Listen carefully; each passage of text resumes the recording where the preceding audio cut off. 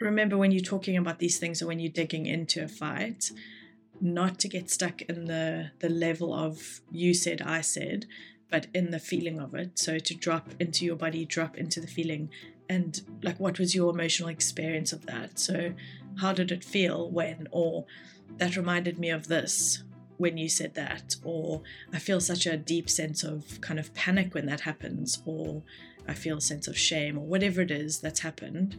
And notice that you'll feel vulnerable in that. It's totally normal for you to find that a bit sort of sticky or even icky if you're not used to doing that. And be with each other in that. Like, so make space, say, like, remind each other, ugh, this feels a bit uncomfortable. It's okay. We're safe with each other in this moment.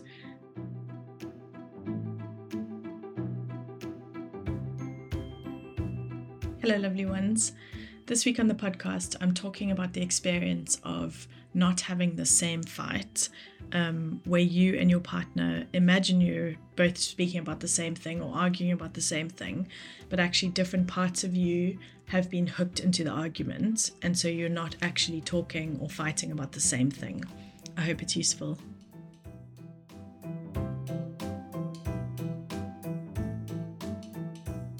Have you ever had the experience of trying to tell somebody a story and halfway through or whenever it is, they kind of hook onto something and go, oh, yes, or like it derails them in some way. And you feel, oh, no, that's not the point of the story, or I haven't even got to the point of the story. And, but they've taken some meaning from something kind of halfway through or somewhere along the line. And this can be like, it can be really funny, or it can feel quite irritating, or you can just have this kind of sense of like, oh, they missed me in some way. They didn't get what I was saying. Well, that's not the part that I found interesting. Well, that's not the part that I wanted to share with them even. I think this is such a common, like, ordinary experience, but it plays out with much more emotion and much more feeling in a couple situation because it's an attachment relationship. Those feelings of being missed or misunderstood will definitely land in a different way. So they'll have a much deeper kind of emotional impact. And that can mean they can be so much more painful or so much more annoying, so much more irritating, whatever it is, but it'll be kind of magnified in some way. So this often happens when couples are fighting about something, and you'll hear things like, you're not listening, or you just don't understand, or you don't get it, or why do you keep saying that? Why do you keep repeating that? And when I hear things like this from couples, this is often a flag to say like, oh, okay, they're actually not having the same fight at all. They're talking about different things. So this happens when we focus on the parts that make sense to us, that make the most sense to us, or the parts that are most familiar to us, or that touch on our particular stuff. So either on our particular experience or our inherited experience, or something that's happened in your couple, in this particular couple. So this makes all the sense, right? Like, nothing's gone wrong. This is what all human beings do, is like, we look for meaning, we look for patterns, and then we just run with that. And we assume a lot of the time that the other person is on the same kind of track as us, or focusing on the same part of the story. But this is most often not the case. And also, yeah, nothing is kind of wrong with that inherently, as long as you keep sort of doubling back to check you're talking about the same thing. So when you've got to the stage of shouting, you're not listening, or why you keep repeating that, firstly, that's a sign also to say, let's stop, let's come back to this when we're calmer.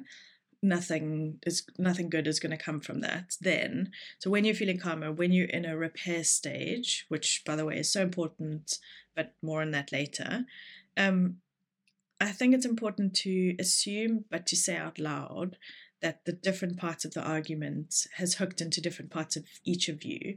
And saying this is important because, again, it's like, we may assume that the other person knows that, but they may really not, or they may just not be considering that right then. And to say, okay, like, let's say out loud that this particular situation was different for each of us. It was different different emotions. It was, I don't know, varying levels of maddening or painful or whatever it was. But start from that. So start from the place of difference. Don't start from trying to agree on what happened. That's always going to be a frustrating situation because you never would have experienced that from the same place.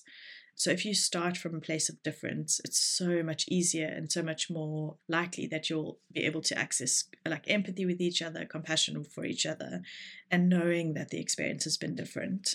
So if you can, be curious with each other and say, like, what happened for you in that moment, or what riled you so much about that, or what was the part that you felt I wasn't hearing? What was the part in which you felt I wasn't listening? And can you say more about that? Like, it's really helpful to get into that. And again, it can feel so obvious to us that we might not even ask the question because we assume that our partner knows. We assume they have at least low level abilities to read our mind. And we just run with that and we think, but of course they know this, or of course they know that. I've said it at least once 15 years ago. So yeah, just go back to the difference, go back to the assumption that you are not starting from the same place and you definitely haven't had the same experience.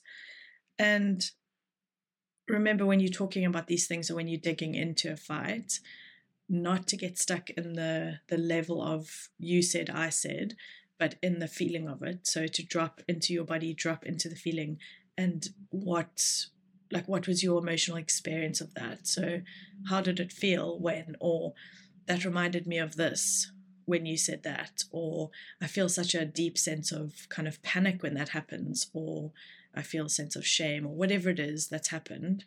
And notice that you'll feel vulnerable in that. It's totally normal for you to find that a bit sort of sticky or even icky if you're not used to doing that. And be with each other in that. Like, so make space, say, like, remind each other, ugh, this feels a bit uncomfortable. It's okay. We're safe with each other in this moment. But something about making space for the difference just pulls in all the empathy, all the compassion, knowing that you're not trying to get to the same place. You're not trying to get to an agreement of this is what it looked like and therefore this is what it means.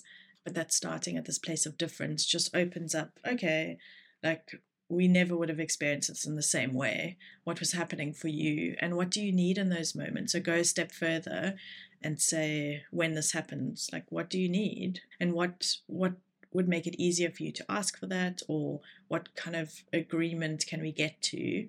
In a previous episode, I talk about rules of engagement, which is quite, I don't know if I like that term so much anymore because it sounds so aggressive, but anyway, it works.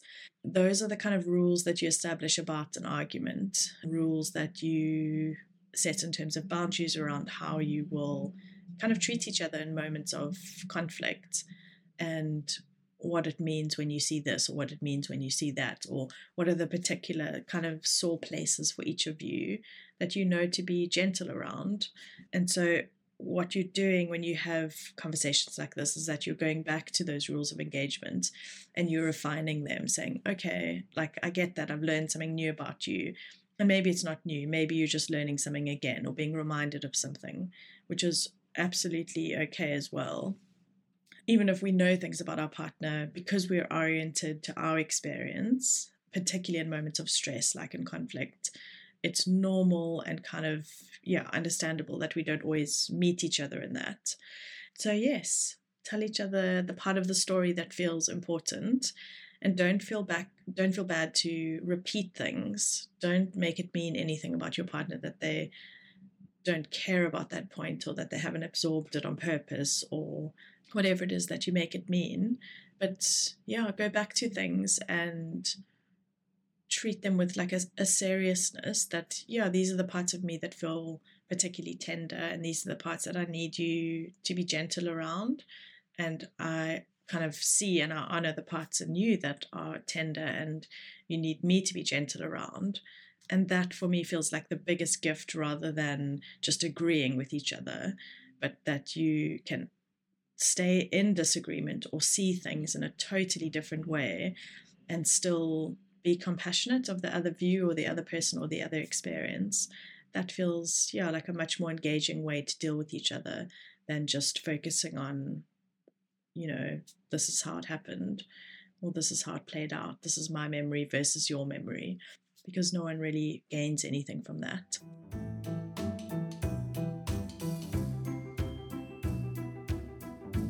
I hope you found this helpful. Please get in touch if you are looking to do couples work or individual work. I have space over the next quarter, and I'm taking on new clients. So get in touch if you need to. Otherwise, I will see you over on Instagram and back here next week for another episode. All right.